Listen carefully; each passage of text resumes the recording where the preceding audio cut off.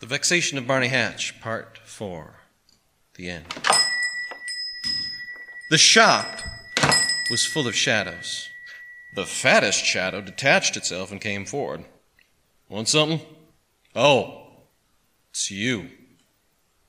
Me? Said Barney. Nah, the kid. The man had a flat face like a moon. Comes here all the time. Nose sticking right through the plate glass. He looked at the small boy, from whom suddenly a quiver of electric current seemed to be flowing. Listen, said the pawnbroker, outraged by so much intensity. I'm not going to haul the thing out of the window for you again. I told you last time. And the boy said, he's going to buy it for me. He said it quite quietly. The pawnbroker looked at Barney sharply. That right? You going to buy it? Got to look it over first, said Barney.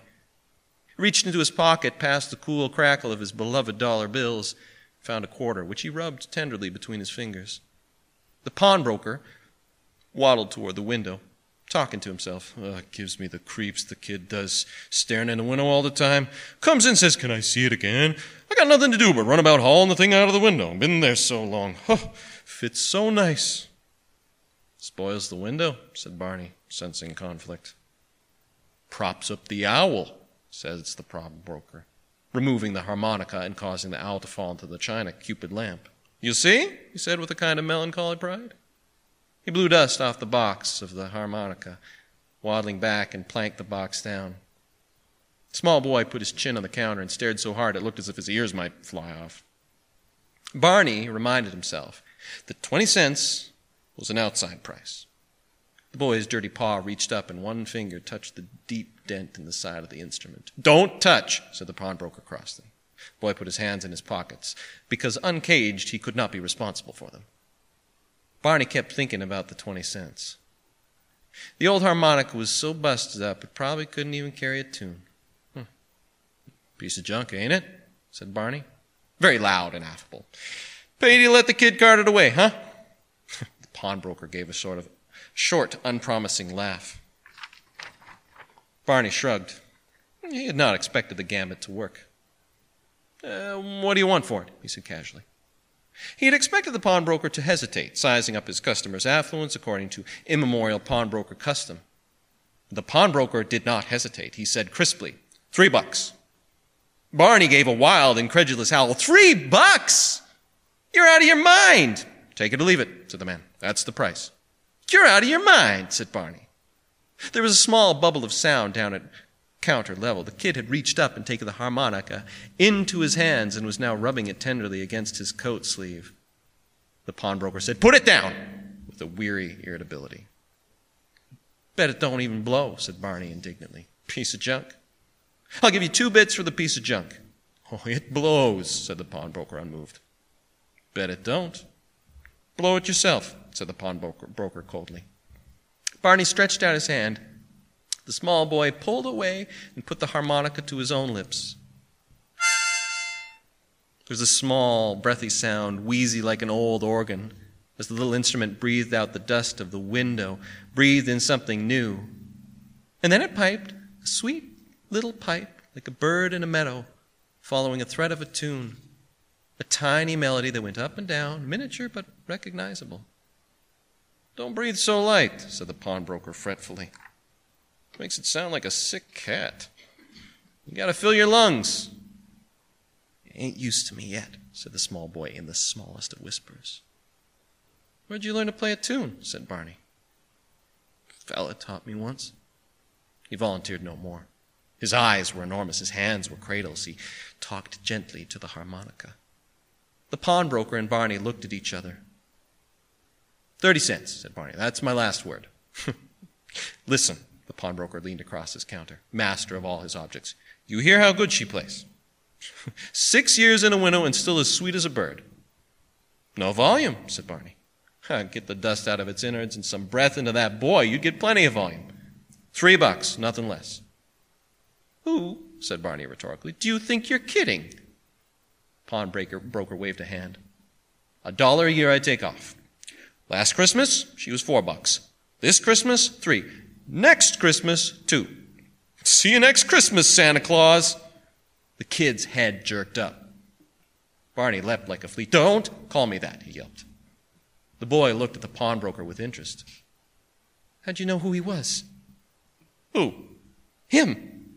Santa Claus." "Listen," said Barney hysterically. He's anonymous," said the boy pleasantly. He lifted the harmonica to his lips again, and this time the tune didn't sound so thin anymore, but almost like a real piece of music. Over his cupped hands, his eyes were as bright as a squirrel's. $3, said the pawnbroker. "Talk sense," said Barney. The pawnbroker shrugged, then turned to the kid. "Gent ain't gonna invest," he said indifferently. "Give her here. I'll put her back in the window." The kid backed away. The harmonica held tight. He looked up at Barney. "You promised." Barney glared at him. Maybe the whole thing was a racket. Maybe the kid and the pawnbroker were in cahoots. Only a sucker would be expected to pay $3 for a piece of junk, even if the piece of junk did have a tune inside it. Barney Hatch was smart. And Barney Hatch was getting out, his money tight in his pocket, his Christmas Day all spelled out for him, the glow of his own private bottle of good whiskey just around the next corner. 35 cents, said Barney coldly. Not a nickel more. $3. 35 cents. The pawnbroker said to the boy, "Put the harmonica down, kid. The gent ain't interested." He spread his hands on the counter, watching the boy, and after a minute he said, "I told you, put it down." The boy moved so slowly, he hardly moved at all. Put it down. He reached up and placed a shiny little piece of junk, value $3, on the counter. And then he opened his hand and let it go like it was a baby rabbit or something. Then he touched the dent in it with one finger like smoothing a baby rabbit's ear. The pawnbroker took it up and put it back in its box and snapped the lid down hard. The kid looked at Barney. It all of a sudden became very clear to Barney that he didn't have to stand here in a dirty old pawn shop with a skinny little kid staring at him. He pushed his hands down deep in his pockets and felt the lovely, crackling reassurance of his money. And that did it. He spun on his heel and left the shop. He walked down the street in such a hurry that you would have thought that there was a pack of angels snapping at his heels. And he didn't stop, and he didn't look back. And he turned a corner so fast he bumped into a fat lady with a lot of packages who gave him a huffy look like her mouth was full of pins. And he didn't pay any attention. The corner he was turning was the corner by the liquor store. And the one thing that was clear in his mind was that he was going to convert his dollars into Christmas, and convert them quickly. There, in the window, was the bottle he had picked out. Gold seal, fancy label, red Christmas bow. And inside, Barney's passport to Christmas.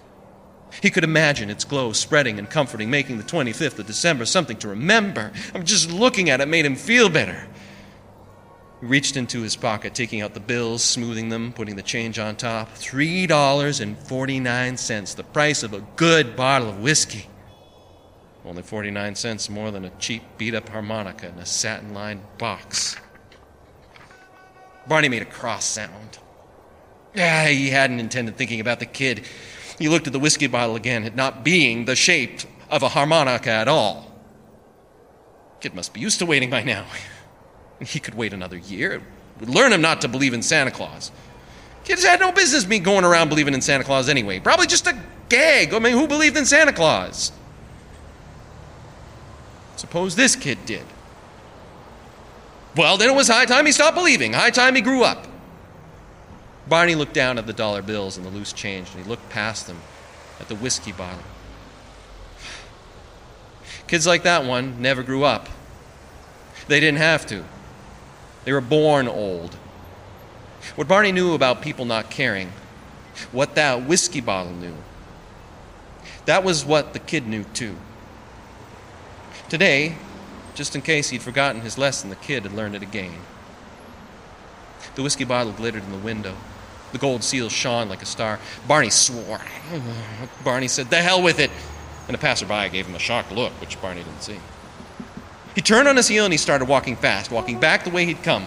The last couple blocks he ran because the kid might be gone.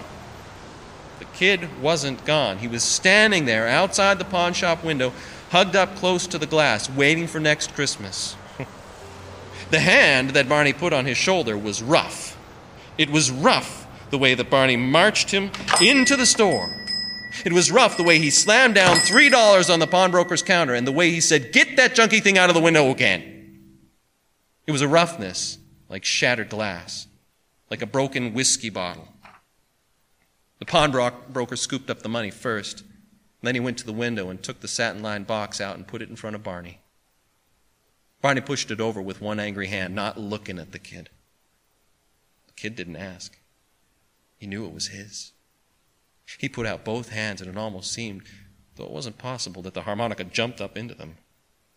He turned his back to the counter and he pressed his shoulders against it. He held the harmonica up to his mouth, but his hands were shaking and the silly little tinny thing wobbled and shook too. He put his hands down level with his chest, the harmonica tight and safe in his fingers. The pawnbroker brushed some imaginary crumbs off the counter. The room was getting dark with twilight, and outside the wind was worrying the big window, trying to get at the stuffed owl and the china lamp and the silver mug. Barney stood in the middle of the pawn shop and listened to the wind. If it had come into the pawn shop and laid its cold finger on his shoulder, it couldn't have told him more plainly what a fool he'd been. Money gone, whiskey gone, Christmas gone. The Christmas that would have been a real one, the Christmas that would have kept the cold out. He hunched up his shoulders. The pawnbroker and the kid were both looking at him, and suddenly their staring made him angry. What did they have to be gaping at him for? Kid had his harmonica, pawnbroker had his money, everybody was sitting pretty except Barney Hatch. He opened his mouth to shout his anger at them, but the kid spoke first. I'm awful sorry, the kid said anxiously. I didn't say thank you. I could play a tune for you, he said hopefully. Only I don't know but the one. The pawnbroker leaned abruptly across the counter. "'Tisn't suited," he said firmly. "Don't you know any Christmas tunes like, He thought for a moment. Like, Hark the Herald Angels Sing. That's a good tune." The boy shook his head. "I don't know it. I never heard it." "Ha! Imagine that," said the pawnbroker wonderingly. "Imagine that." He straightened up from the counter and drew a deep breath. From inside him there came a sort of rumble. The rumble was just a little bit off key, but the Herald Angels were clearly on their way. For a moment the kid listened with his head tilted on one side. Then he cupped the harmonica and put it to his lips. First he had a little trouble making the tune come out right. Then it began to grow until the harmonica was singing glory to the newborn king, as if it had been silent for 6 years just for this moment. The pawnbroker beat one hand on the counter, keeping time, and the chorus of Christmas angels came up so fine and strong that the dust danced on the pawn shop shelves. Barney stared. Very slowly, all through him, there began to spread a glow, warm and golden and quite unmistakable. It was a glow he had planned to buy for $3.49. The glow he had thought came only in a bottle. He stood there, listening, and he let it warm him. Outside, the wind shook hard at the window,